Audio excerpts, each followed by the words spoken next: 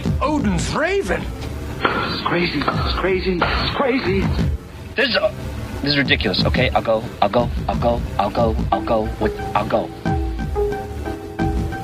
Hello and welcome to the FilmPulse.net podcast, episode number 41. My name is Adam. Today I'm joined by Kevin. How are you, Kevin? I'm doing all right.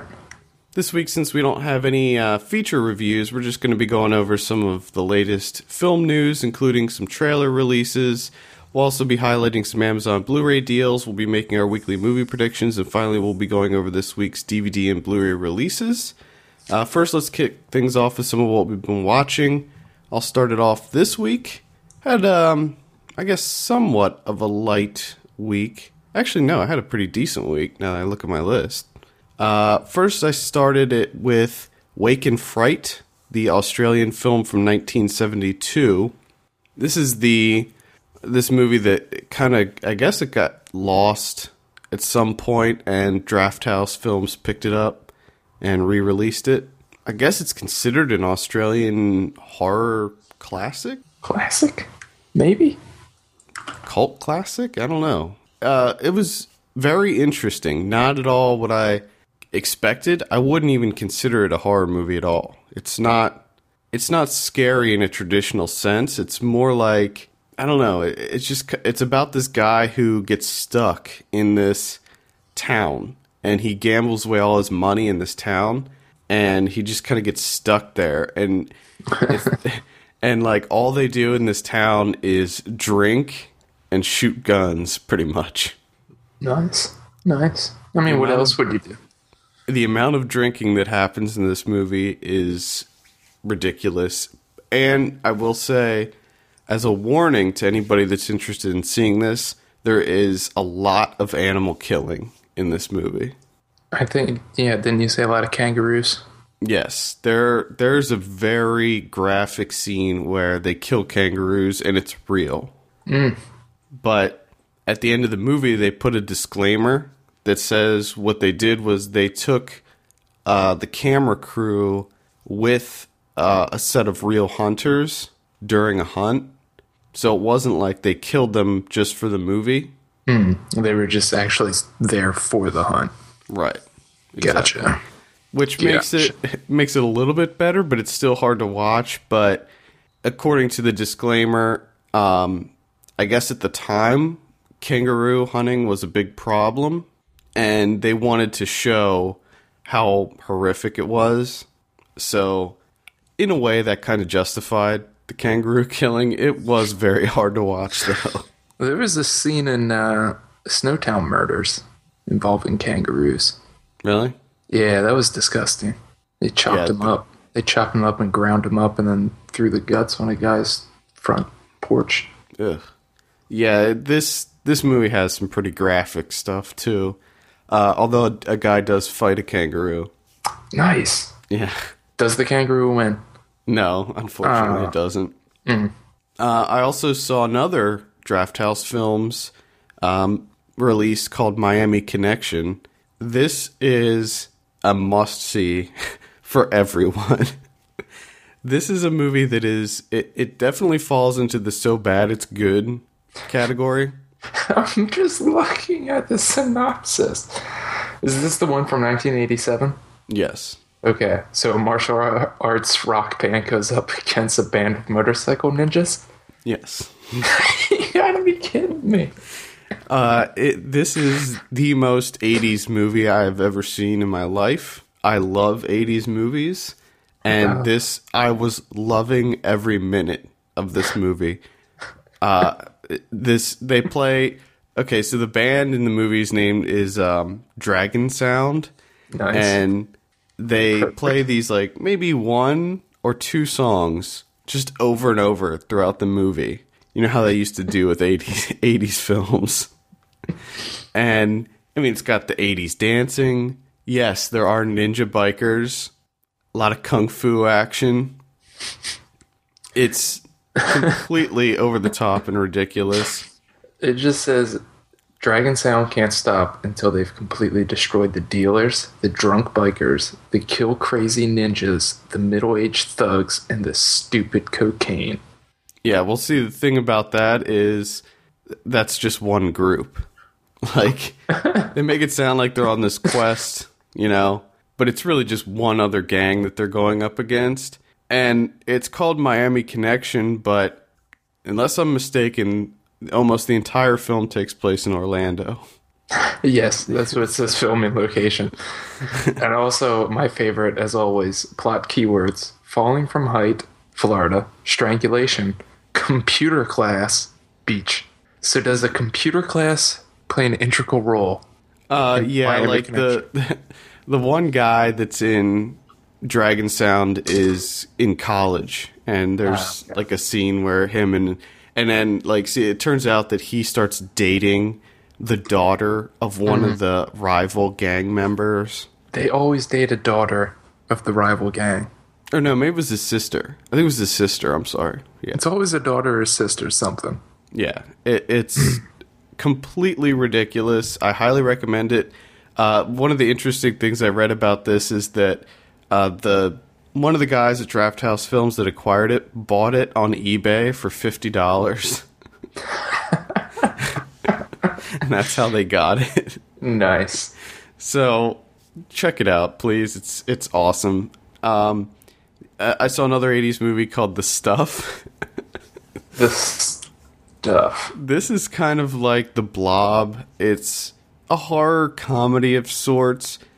I went into it thinking that it was going to be another Miami Connection type movie where it's just really bad, and I actually came away really liking this movie.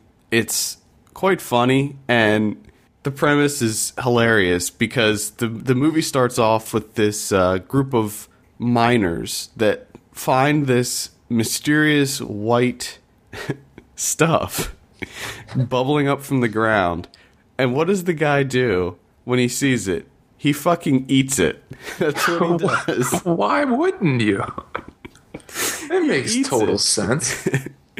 And he eats it and discovers that it's like the best tasting stuff ever. And then they market it and sell it. And it turns out that it's some sort of organism that takes over your body. It's great. It's just classic 80s camp. I loved it. The main character, can't remember his name, but he was awesome in it. Like, just his he has this really funny southern drawl, but he's like kind of a badass where he's like real suave. He works in like corporate espionage and stuff, and he's real cool. So it does have Paul Sorvino and Danny Aiello. So it's got a couple people in it. Yeah, I recommend it. It's good 80s stuff. I mean, it's not scary. It's more kind of goofy. I think it's meant to be like a horror comedy. So I recommend that also. They eat it right off the bat. Yeah, it's the most ridiculous scene, and it's like that's what opens the movies. This guy seeing this mysterious, it looks like marshmallow fluff, sort of. Yeah. Like bubbling up from the ground. And he immediately sticks his hand in and eats it. and then he tells his buddies, like, hey, you gotta come over here, try this stuff. And the other guy comes over, immediately eats it. He's like, this is great. What? No one. Why would you ever do that? Yeah, it's amazing. Then I saw another horror movie called Box of Shadows. I thought you were going to say Box of Stuff. Box of Stuff, yeah. Keeping with the stuff category. The reason that I watched this is because I really liked the idea of the movie. This college kid finds this, he, I guess, has kind of a junk hauling business where he goes into people's houses and gets rid of their stuff. And he finds this mysterious coffin, and it's got it has this really elaborate gear mechanism thing in it, and it's got like a wind up key, and they find out that when you wind it up, if you're laying in the coffin, that it gives you it basically kills you and lets you walk around as a ghost for 1 minute. Okay. And then you go back into your body.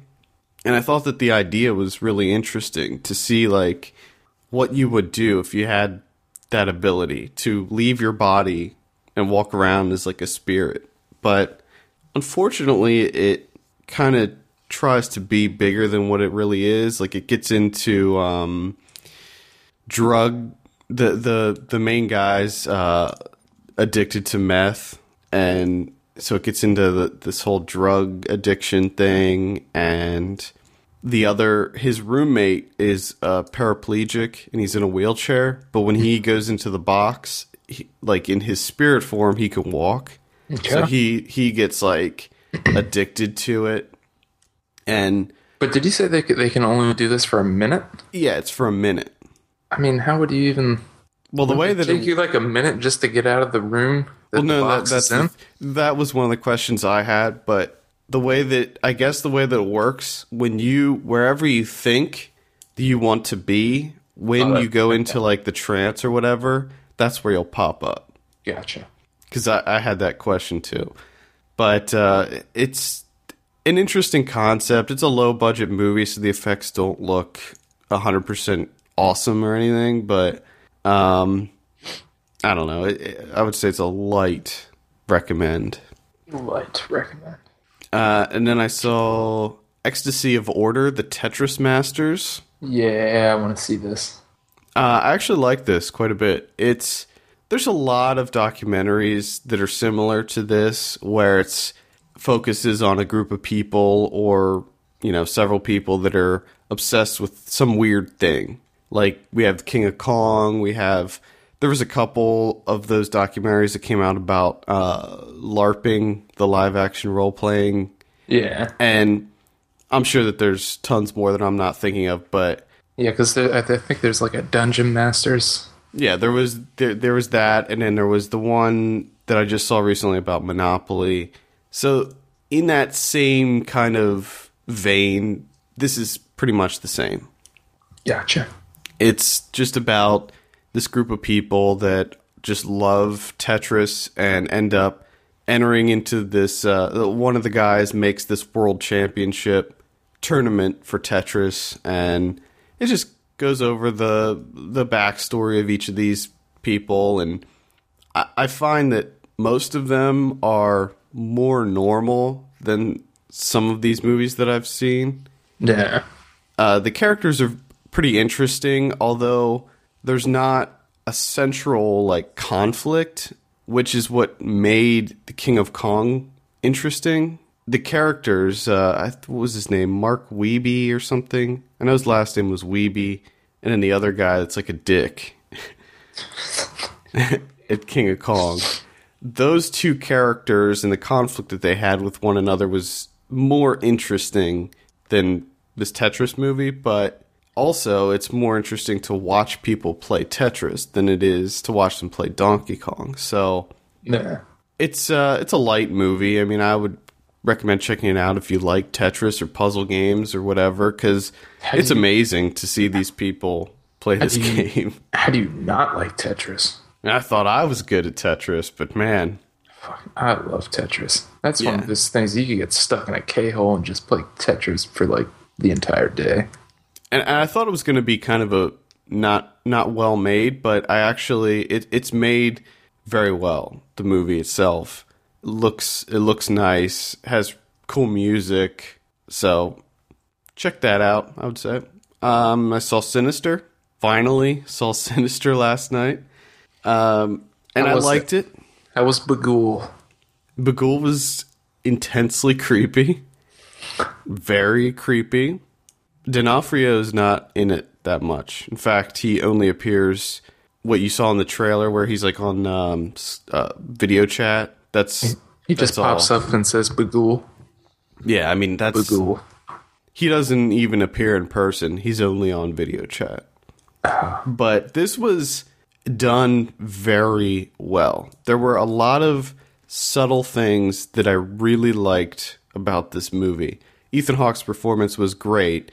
That aside, there were just small things like the conversations that the family had with one another, the one little thing that I always like, and I really like this in Girl with the Dragon Tattoo, is when people use computers in movies for research and they're really doing it. It at least looks like they're really doing it. Mm-hmm. Instead of just pounding the keyboard. Yeah.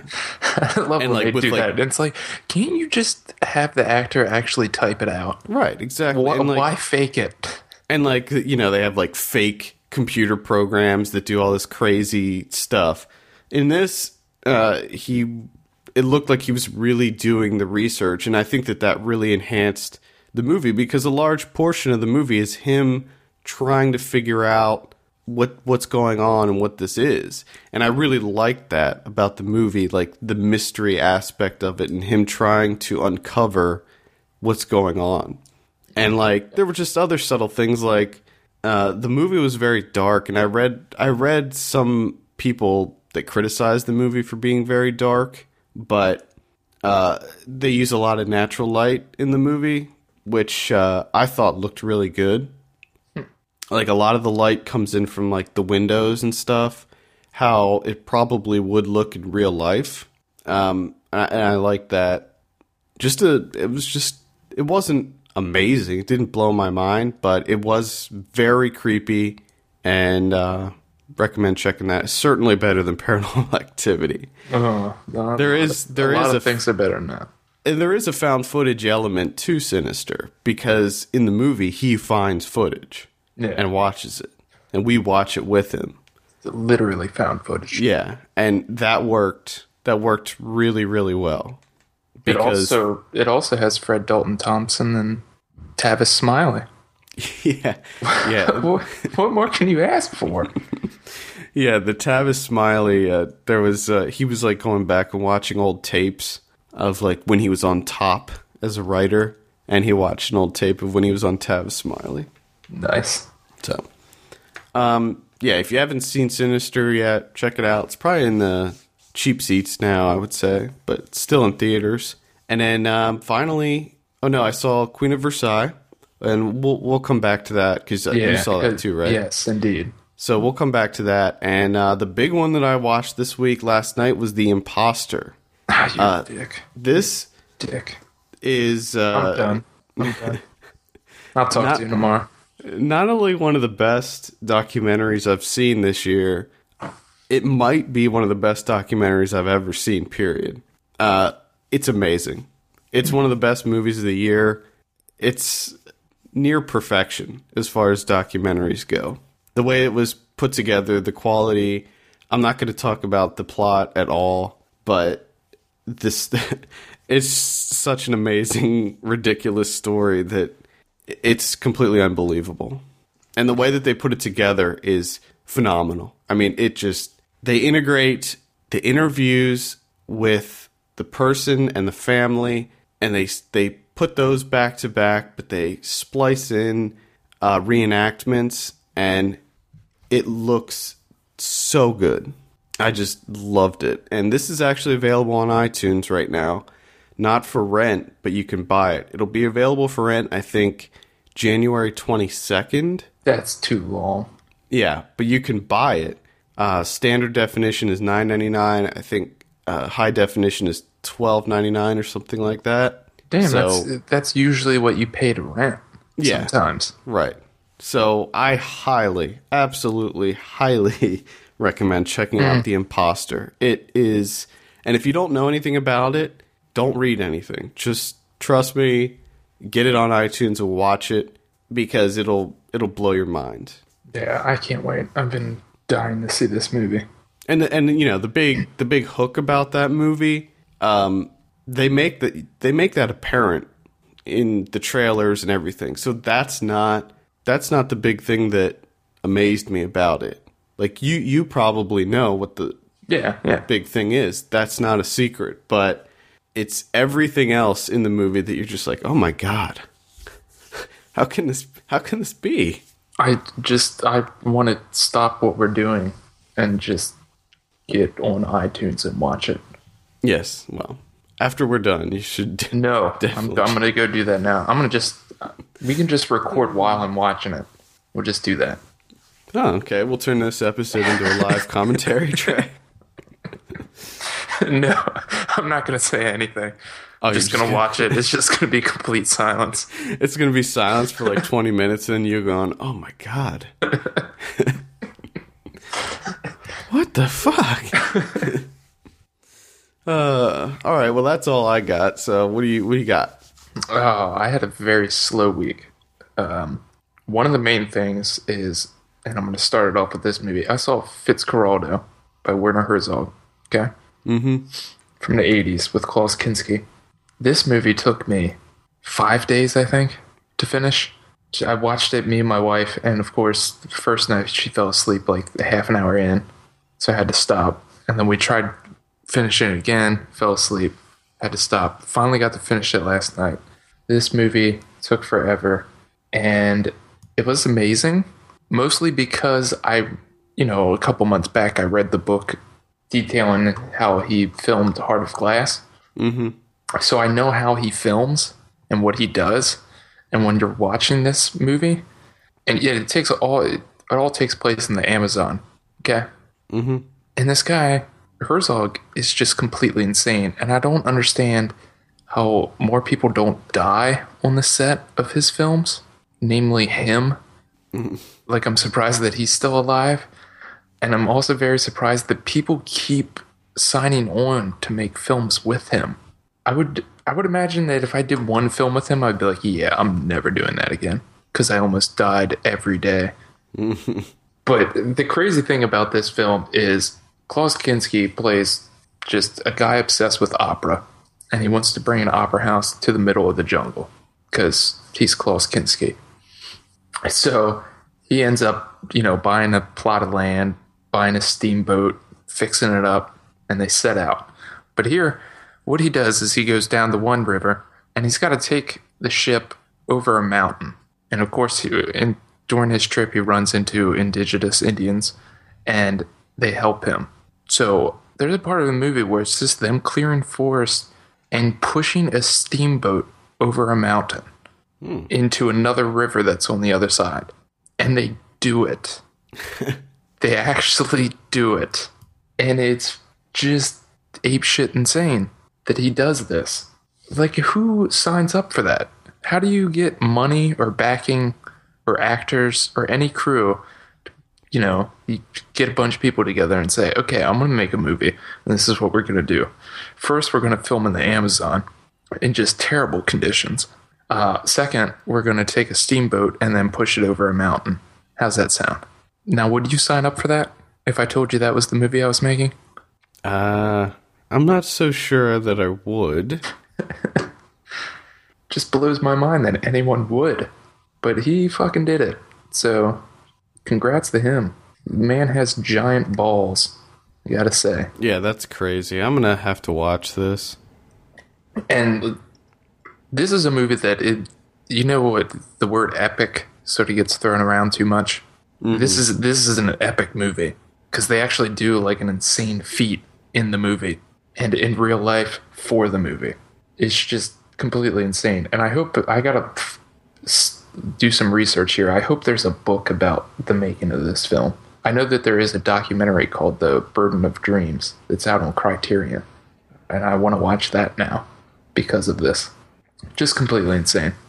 There's no one like Herzog. Yeah, I'm definitely going to watch this week. It's a bit of an arduous watch. It's slow at times. I'll give you that. But I can deal. Yeah, it's just nuts. The other movie I finished last night was I Saw the Devil. Finally got around to watching this. Damn. Intense, huh? Damn. One of the main things, which was great, is I remember talking about this a couple years back when you first saw it, and you told me about it and what it was about, but I forgot.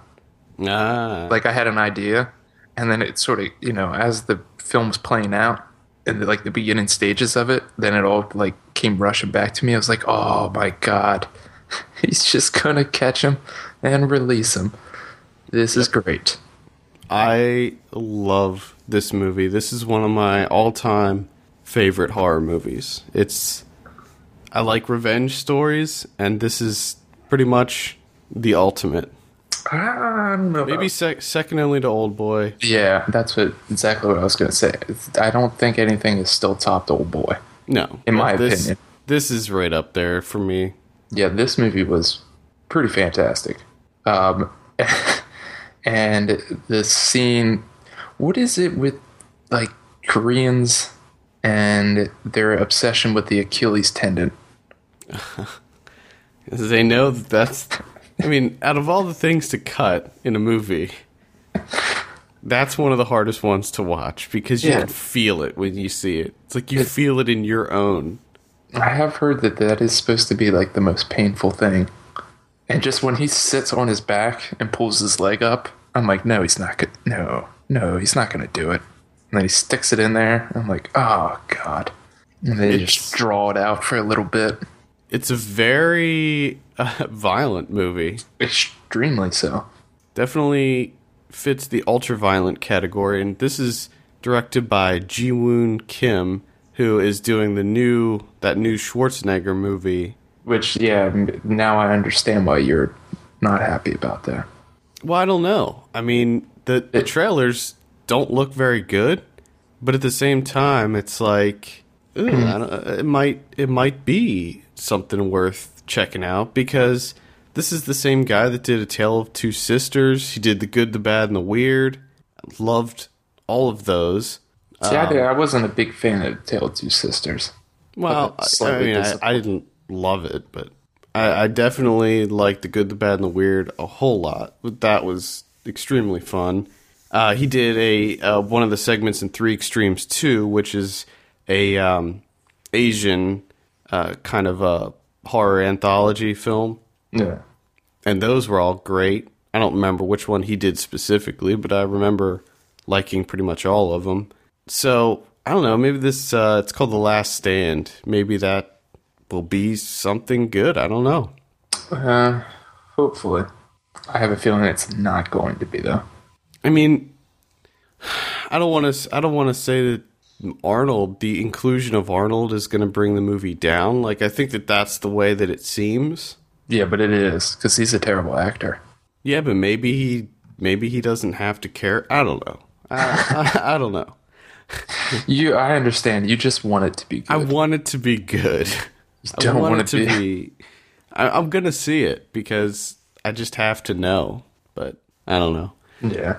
But I Saw the Devil, though, is amazing. And the ending was great. Fantastic.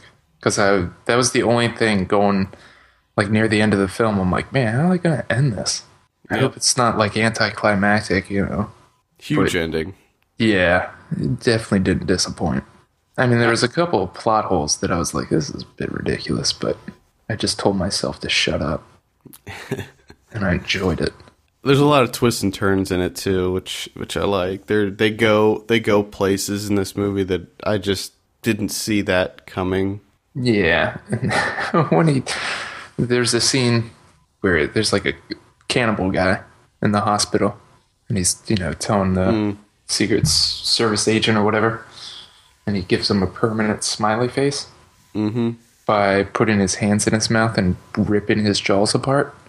Yep. Which I'm pretty sure wouldn't happen ever, but that was still a crazy scene. Yeah. I just don't think you could get a good enough grip on someone's jaws to do that, especially when they're flailing around. I don't know. That's me overthinking things again. I guess that's just supposed to be like, that's awesome, he's ripping his jaws apart. Yeah, but I mean, have you seen Roadhouse? Dude, Swayze rips so many throats in that movie. But that's Swayze. Okay? That's true. I don't question Swayze. I don't question him. He can do anything. It's true. And then the only other movie I watched was The Queen of Versailles. Yeah, and I saw this too. This is out on DVD right now. And what did you think? What do you think? Well, the movie, I like the movie. Now I don't know if your question pertains to the family or the movie. The family and the movie. I thought the movie was great. I mean, it wasn't The Imposter or anything, but I like. We talked about it before. I like documentaries that take a turn and end up being something completely different than what they set out to do. Yeah. And I also like it when sometimes, I don't know if it's considered like breaking the fourth wall or whatever, but sometimes when they leave in footage of the subjects interacting with the filmmakers, you know, like when they speak to them from behind the camera and they respond. I like that. Kirby Dick does that in a lot of his documentaries, and for some reason I'd like that, because I don't know, maybe it's just like a glimpse, maybe it seems more candid. Yeah. When they do that. That's the reason I like it. So I liked that when they would do that. The people are horrendous people. But the weird thing is, I really felt different a lot throughout this movie. Like one scene, I'd be like, you know, the wife, she's not that bad. Like she seems like a nice person. But then, like in another, and then she would do something or open her mouth and say something terrible, and you're like, God damn it! Like I didn't understand. It was like in one scene she would seem very intelligent and thoughtful, and then in the next scene it was like she just seemed like this complete airhead trophy wife what she looks like, you know. And I know that she has to be somewhat intelligent. She has an engineering degree. She worked for IBM. Yeah, that was one of the things that sort of confused me too, because in the beginning, you know, they're talking about her history and stuff. And like you said, there's a lot of scenes where she seems very intelligent. And then there's other scenes where she's just like the complete opposite. And you're like, wait a second. Yeah. Do you really have an engineering degree? Yeah, there was a lot of... I had a lot of mixed emotions with this movie. Like, the guy was David... Yeah, David Siegel. No mixed emotions there. No mixed emotions with him. He was a complete asshole through and through. Like, huge dick. It was so clear throughout the movie that he didn't care about anything or anyone but that business. That was it. Money. Yeah, he's a horrible human being. Yeah, I mean, there was one scene where I was thinking, like, oh, okay, maybe this guy is a little bit different when they're showing him at, like, his son's Little League game. Mm-hmm. And I think that was only because the movie? Yeah. And I think the director, too, was like, this is the only shot that we have of him being like a human. I felt that way, too. When I saw that, I thought to myself, I bet he's just there because he knows that the cameras are on him. And he's going to look like a total ass if there's nothing in there that shows that he cares about his family. The main thing, I like the movie too. The documentary was great, but I think it was only because Lauren Greenfield, who's the director, got extremely lucky. Because if you think about it, if the financial crisis never happened, this was just going to be her goal for this movie was just to go in and essentially do like a Cribs type. Right, yeah. You have the biggest house in the world, and these are the people that are going to move into it. And I mean, if the financial crisis didn't happen, and that's what the film would be, I would have no interest in seeing this whatsoever. No, I mean, I don't know if I would or not, but I think a lot of the opulence of these people would still be there. You'd still have the same feeling about them, I think. Yeah, but it felt so much better because they're saying terrible things in the beginning. And then the financial crisis hits and their lives, you know, sort of get turned upside down. Yeah. And you're like, yes, comeuppance. Fuck you.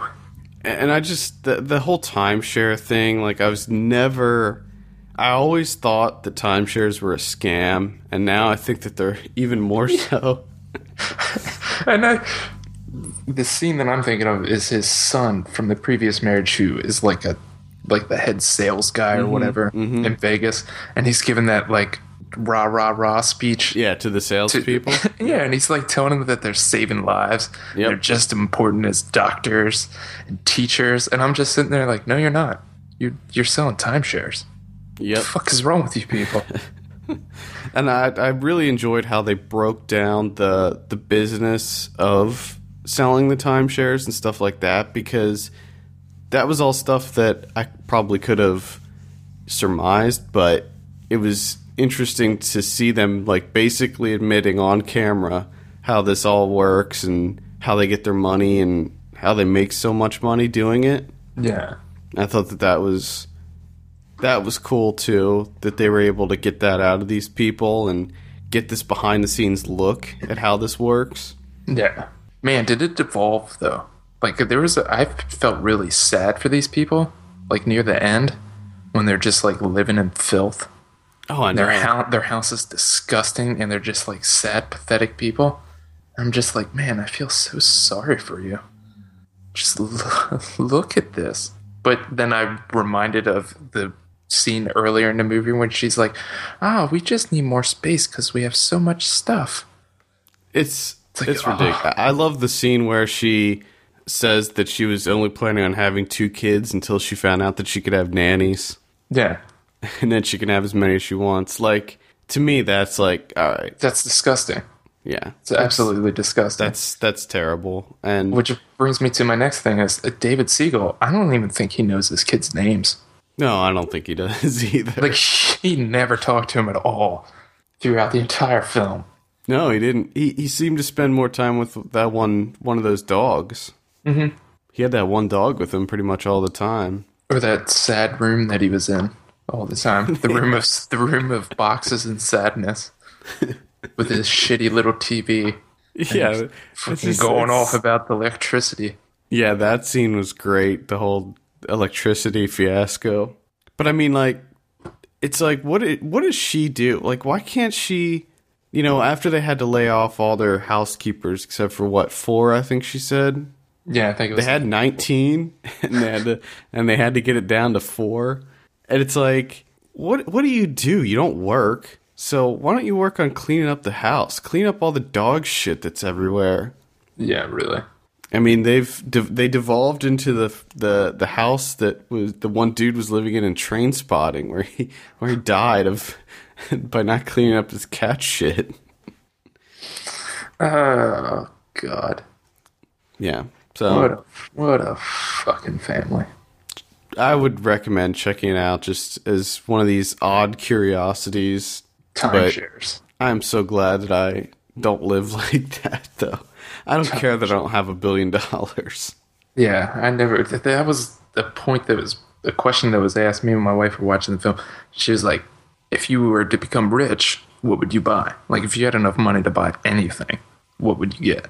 And I just sat there. I'm like, nothing. I guess. Like, I can't think of anything. Yeah, like I would probably buy a new car because I need one. I wouldn't live in a mansion because to me, like big houses like that feel very hollow and they don't feel cozy to me. Yeah.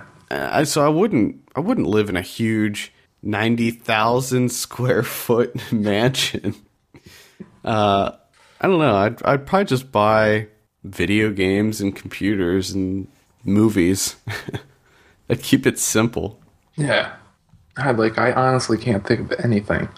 But I think the big thing is what the money turned these people into. Now I don't know. I don't know if David was like that to begin with. It seemed like he probably was, but like the kids were completely out of control. They had no limitations, no boundaries. They could just do whatever they wanted. I loved the scene when they went to Walmart and bought all those toys and stuff. And they bought the bike. And just the scene of the housekeeper wheeling the bike into the garage. And there's like 40 there's like 40 bikes. Yeah. And all the housekeepers, they say that it's for the one son. And all the housekeepers are like, that's too small for him. Yeah. Like, they know right away. Because they know the kids a lot better than their actual parents do. Yeah. It's just sad. It's a sad movie. And that was a really sad scene when they're in Walmart buying all those toys. Because she's having like a complete nervous breakdown, losing her shit. And they purchased, it was like 7 carts. Yeah. They had to take it home in like 4 different vehicles. Yeah, it was crazy. Crazy. The Siegel family also sued the filmmakers for this movie. No, that doesn't sound like them. Yeah. Yeah, they sued them. I think it was like a defamation suit or something. Really? Because they, filmed you saying those words coming out of your mouth. Yeah, exactly. Right. It's ridiculous. Oh, I think the reasoning was they said that the film made the company look like it was worse off than it really was, and they're saying that caused people that own the timeshares to back out and prevented people from working with the company. That is even worse, because that's one of the good things that Greenfield did is she didn't inject anything into this. It's not like they broke off on like a little tangent where she explained how like timeshares worked and she put in her ideas of like how his company. No, everything about the company is just explained by David Siegel and the people that work for the company. Yeah, exactly. And it seemed like they were all very open to talking about what was happening with the company. Yeah. Like the Sun, they were all very open about it. But, well, I guess they wanted to get... He's got to get money to save those towers that he built in Vegas, man. Yeah, well. And I read that, because I was really interested to find out. Well, I guess it's kind of I don't know if it's a spoiler or not, but anyway, I read that they're a little better off than they were in the movie. Darn it. So, yeah. I wanted a happy ending. By them having to move into a condo or something. No, well, like at the end where she's like, if we have to move into a normal, like $300,000 house, I'm okay with that. I can make that work. I'm just like, God, think before you talk. Yeah, no. The fuck? It's a normal $300,000 house. Yeah. Well, ridiculous. There you go. Queen of Versailles, out on DVD and Blu-ray. Check that out. Oh, one other thing I just want to point out real quick in the film. It's just, I love the throwaway line at the beginning where he's like, I personally got George Bush reelected. Yes. And they're like, how did you do that? And he's like, I can't really say because it's not quite legal. Yeah, I'm just like, well, are we going to go down that road?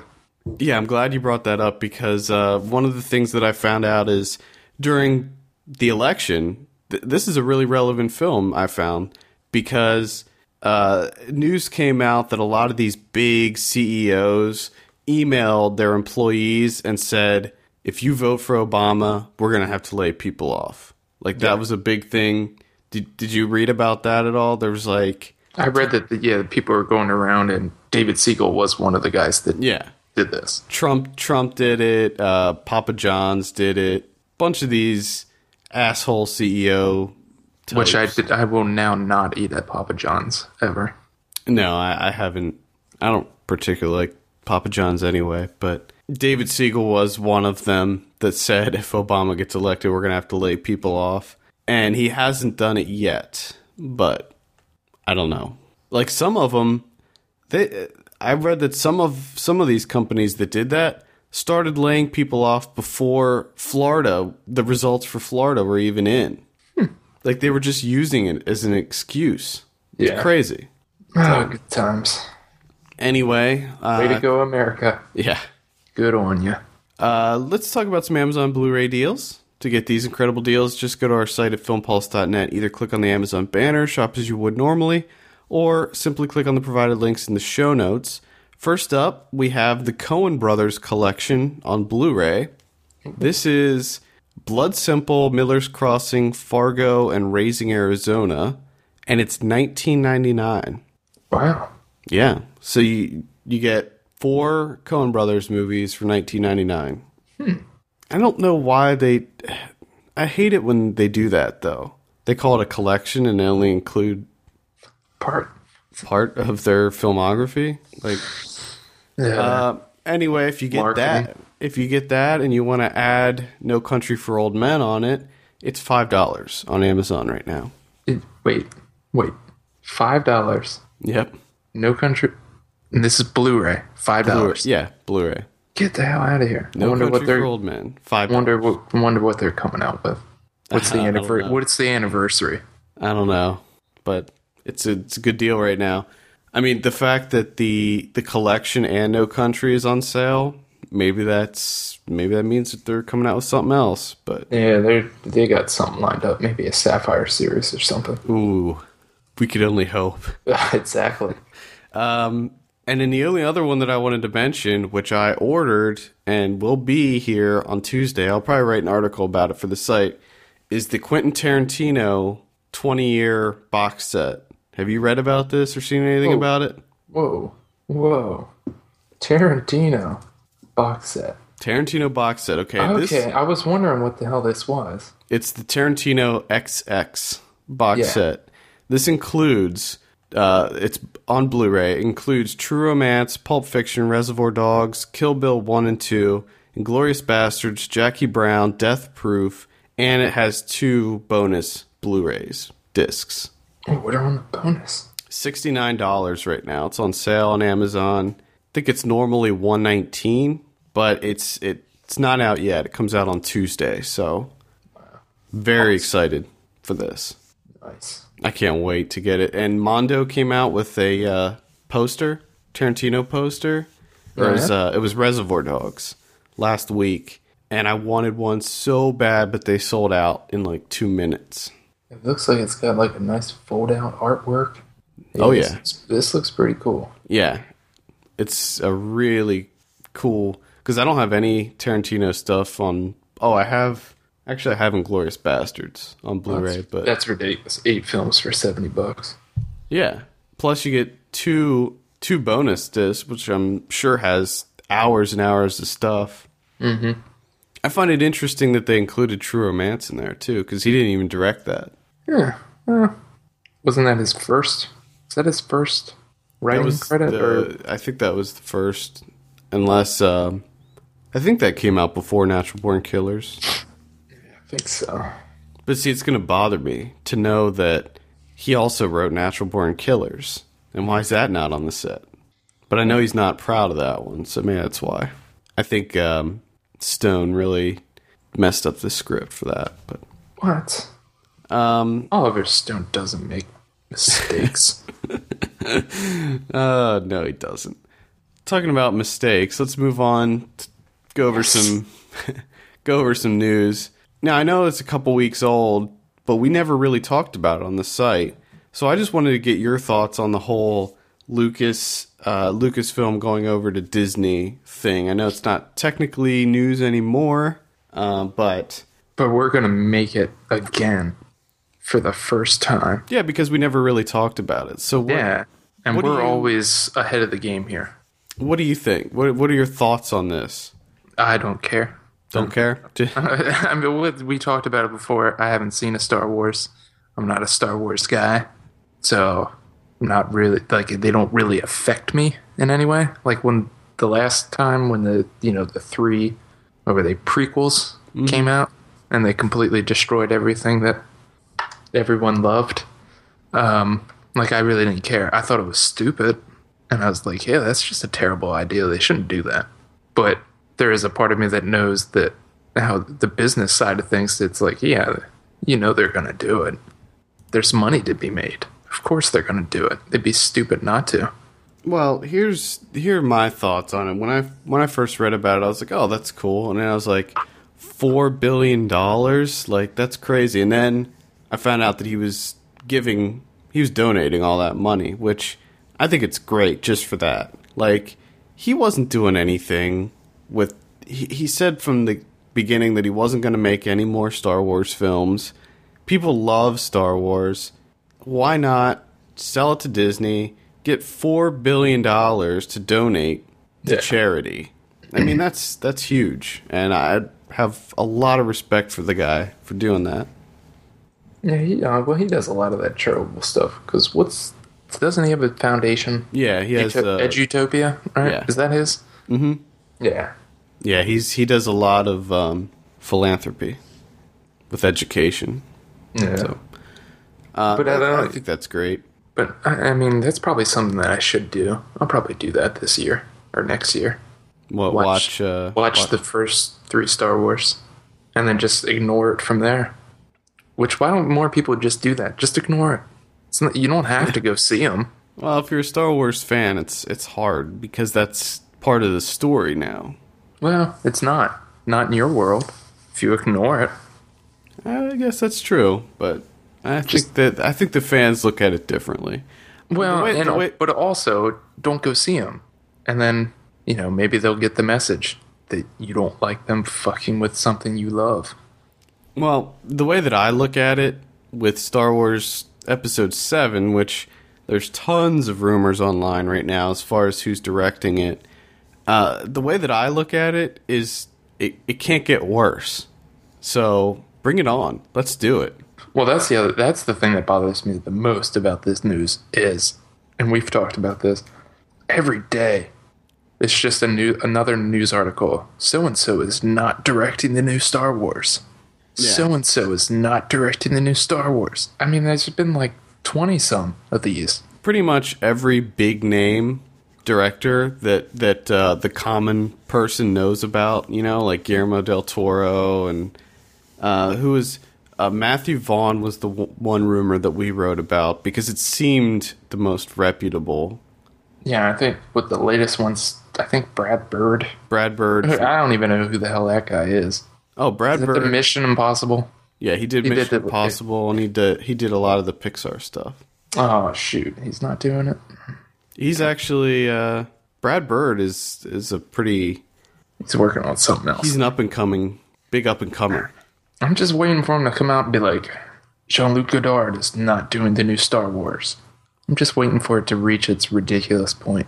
Yeah, well, Steve McQueen is not directing the new Star Wars. McQueen. Oh man, I would love to see that. It'd be the most depressing Star Wars movie ever. Wes Anderson is not doing. I love Wes Anderson, but I don't know if I'd like to see him do a Star Wars movie. We should have like a petition for Harmony Korine to do it. Ooh. Or You know Lars what? Van Trier. I was actually listening to another podcast this week, and they actually talked about what if Harmony Korine did it. Be great. They should do, it's going to be a trilogy. It should be Harmony Korine does one, Lars Van Trier, and then Herzog does another one. Oh, That's your God. trilogy. That's your trilogy right there, Star Wars. Yeah. Work on it, Hollywood. Get it done. I don't know. Well, Get it done. there's no point. I'm sick of sites reporting on like all these different. Look, just wait. When they know who they're gonna get, they're gonna put out a press release, and we'll all get it, and then we can report on it. Yeah. Which is the nice thing that we don't do that. We're just the only news item we're gonna put out is this is who's directing Star Wars. Yeah, exactly. You're not gonna, and I mean, it's just filler for so many other sites. Like there's so many sites that have a quota. Like you got to have 8 news stories in there a day or whatever, and they're like, okay, what director didn't we talk about yet? Tarantino. Okay, let's just write Tarantino's not directing Star Wars. They're just let's do it. I think it's a very funny idea of announcing things that people aren't doing. Yeah, it's Like, what's the point it's of it? Who cares? There's no point. That's the thing. It's pointless fluff, and we don't want to take any part in that business. So There is someone directing something, which is my news item, which is the MacGyver movie.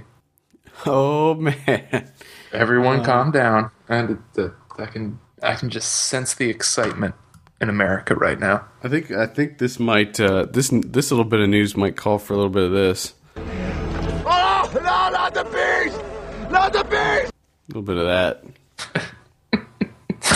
A lot of that, actually. Because, we all know that MacGyver's still extremely relevant and loved. I'm getting a no. No, he's not anymore. I'm sorry. Yeah. But for whatever reason, we're going to reboot it. Let's do it. And who should we get to direct this? Oh, let's get James Wan. Perfect. Guy that directed Saw and the Laugh Riot comedy Insidious is doing a MacGyver movie.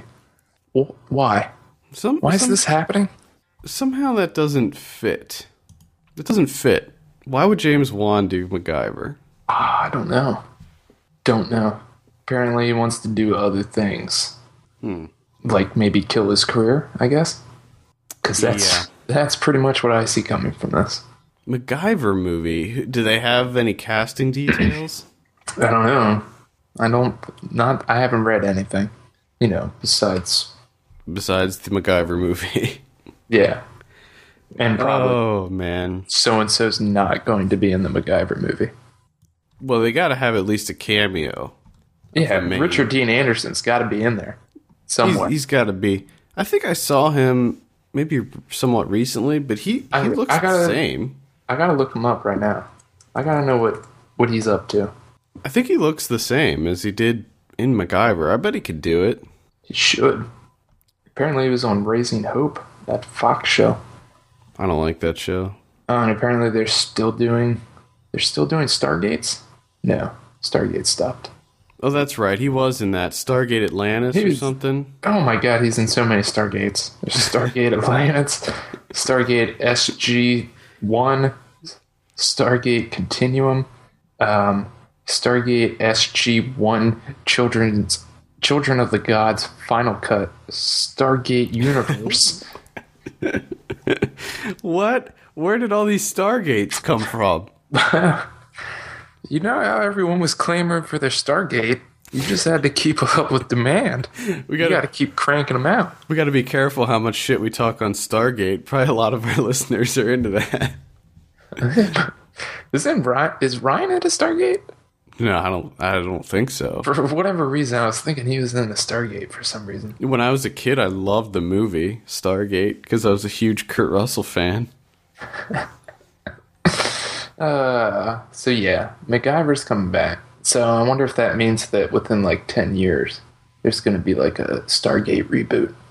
I don't know, because I feel like Stargate's like pretty safely planted on Sci-Fi, so they'll probably have nothing but TV movies for that. Yeah, that is like their flagship, right? Does Sci-Fi have anything else? How are they still around? I have no idea.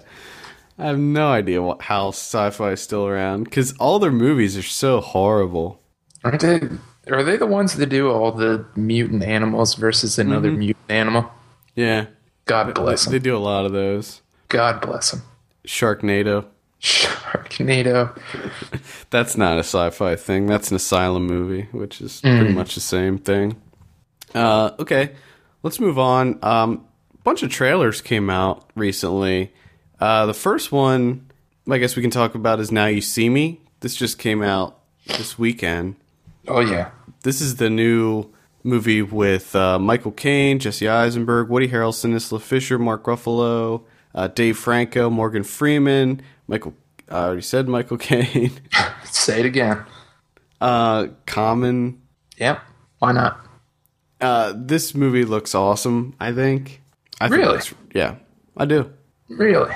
I do. I think it looks really cool. I think it looks alright. One of the main problems I have with this is it's expected to come out June 7th. Why am I seeing a trailer for it now? I don't know. Who's going to be that excited? Couldn't tell you. Did you mark your calendar after you watched the trailer? No. I can safely say I did not. Did you jump on your Outlook? Put a little reminder in there, June 7th. Now you see me. Shit, yeah. I think it looks cool, though. Like, when I first saw it, I said, I could definitely see Jesse Eisenberg as being a magician. Like, I bet he seems like the type of person that would be into that in real life. He probably was into it when he was younger. I can see him doing sleight of hand. Yeah. To try and impress people. He just seems like the type. I don't know, but it seems like it's a cool idea. The only thing that I got from the trailer, though, I'm like, it doesn't look like you're doing magic. It looks like you have, like, teleportation machines, like all this futuristic shit. Well, who knows how they did it? I mean, we'll have to watch the movie and find out. Yeah, we'll have to wait until June 7th. I'm going to forget about the damn thing before that time comes. Probably. I have no idea. June 7th, 2013. So we got a couple other trailers here. We have the Heat trailer. This is with Sandra Bullock and Melissa McCarthy. Have you seen this? No. This is the next movie by Paul Feig, who did Bridesmaids. It's a buddy cop movie with the two of them. I mean, I'm sure that it doesn't look great, but I'm sure Melissa McCarthy will be worth some laughs because I find her to be hilarious. So, I'm sure it'll be. I'm sure it'll have its moments. And it's same director as Bridesmaids. There should be something there. That's what I'm thinking. Like, I imagine there'll probably be some funny lines here and there, but just the idea is so stale. Well, I think interested. In my article that I wrote on the site, I think I said where Bridesmaids was a hangover, not a clone, but sort of like the Hangover with women. I'm thinking maybe The Heat is going to be like 21 Jump Street with women. Maybe. It's got that kind of feel to it. I don't know. It might be worth some laughs. Hopefully there's a fuck yeah motherfucker mood. There might be some chuckles in there. Some drugs based on cool deets. Cool deets.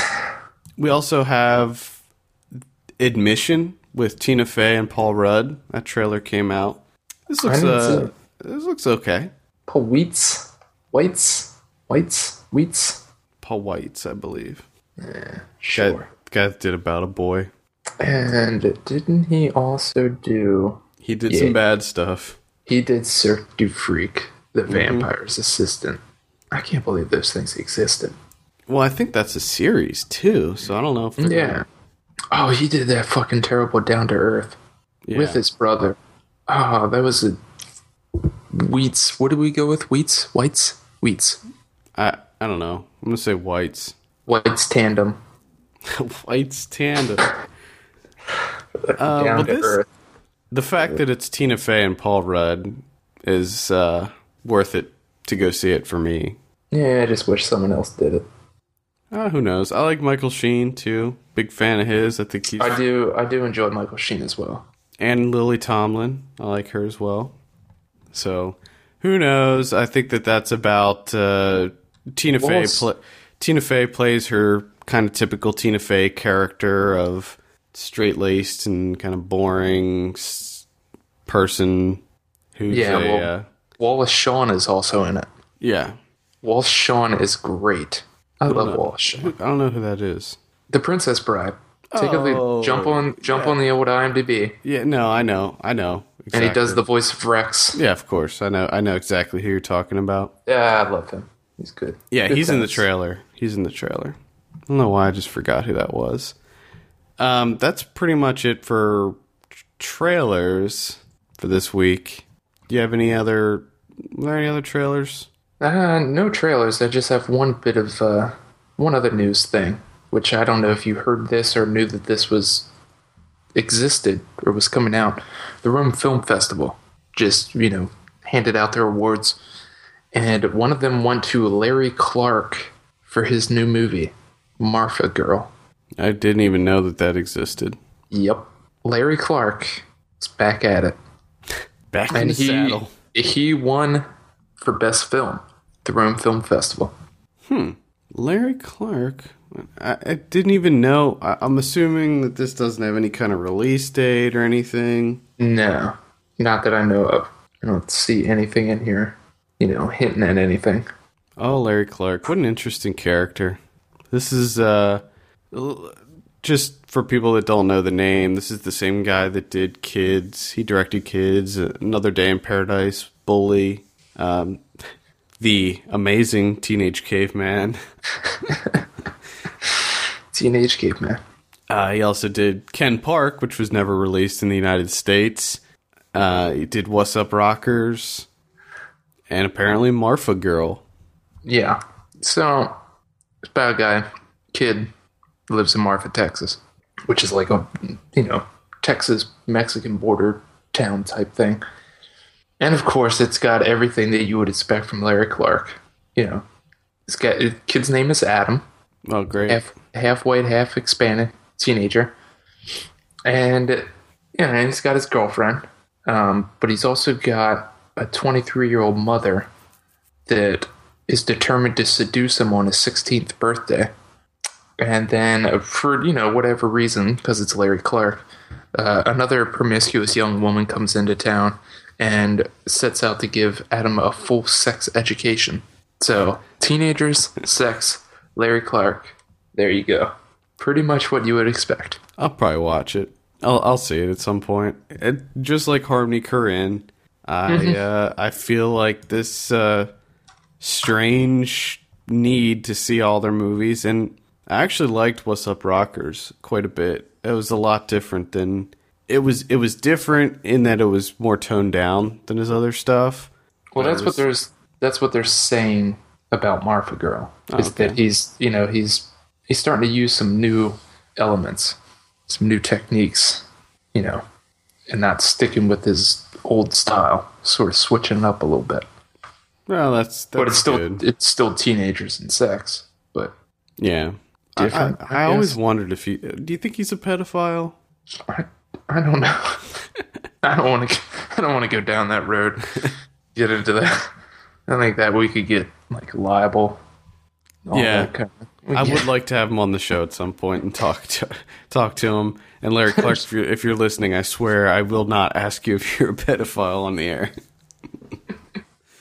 Well, that's all the news stories I had. Did you have anything else you wanted to? I mean, there's a ton of video game movies that are coming out. If you want to go off that list, we have some more news on it. There's a Deus Ex movie coming out. Splinter Cell, Tom Hardy. Yeah, Tom Hardy's going to be in the Splinter Cell movie. There's a Asteroids movie that's coming out. Ooh, nice. I mean, it's just... I think... got a lot of video games. I think Judge Reinhold is the lead in the Centipede movie. Oh, yeah? I know, I just made that up. Judge Reinhold. I hope that happens.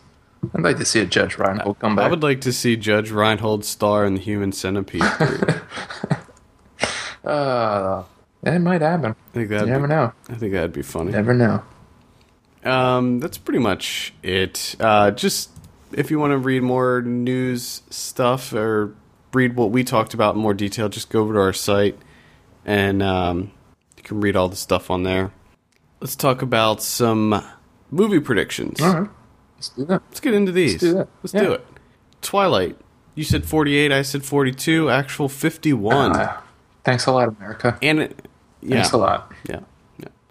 Did you... Oh, another news story related. Did you hear about the shooting plot? Yes, I did. That happened with Twilight?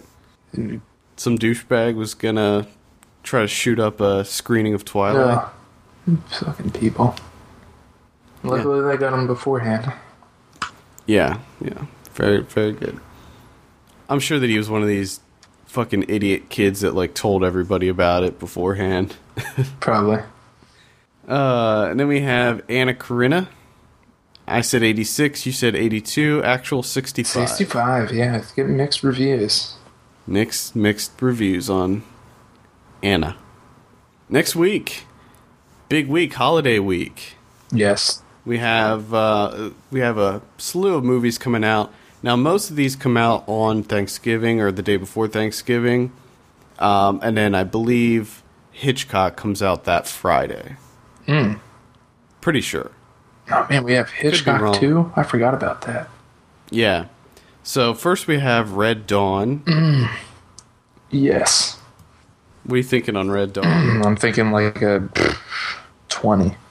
20? Okay. I'm going to say... let's say 32 on Red Dawn. And we have Rise of the Guardians. This looks pretty good to me. I think this looks like it could be pretty cool, so I'm going to say 80. Rise of the Guardians. I'm going to go with like a 78. Okay. And then we have Life of Pi. This is getting a lot of buzz. Oh, Life of Pi. I'm going to think like a 86. Okay, I'm going to say 90. Ooh. Yep, I'm going to say 90 on that. And then finally we have Hitchcock. I'm gonna say I don't. To me, this doesn't look that good, and I really want it to be good, but I can't get over the makeup on Hopkins. I think it looks awful. I really think it looks awful, but I'm gonna say 70. Yeah, I think this is one of those that's gonna get mixed reviews as well, and I would like 70. So I'm gonna go 73. Okay. And then let's move on to DVD and Blu-ray releases. Huge, Whole lot of nothing. huge week. A whole lot of nothing comes out on Tuesday.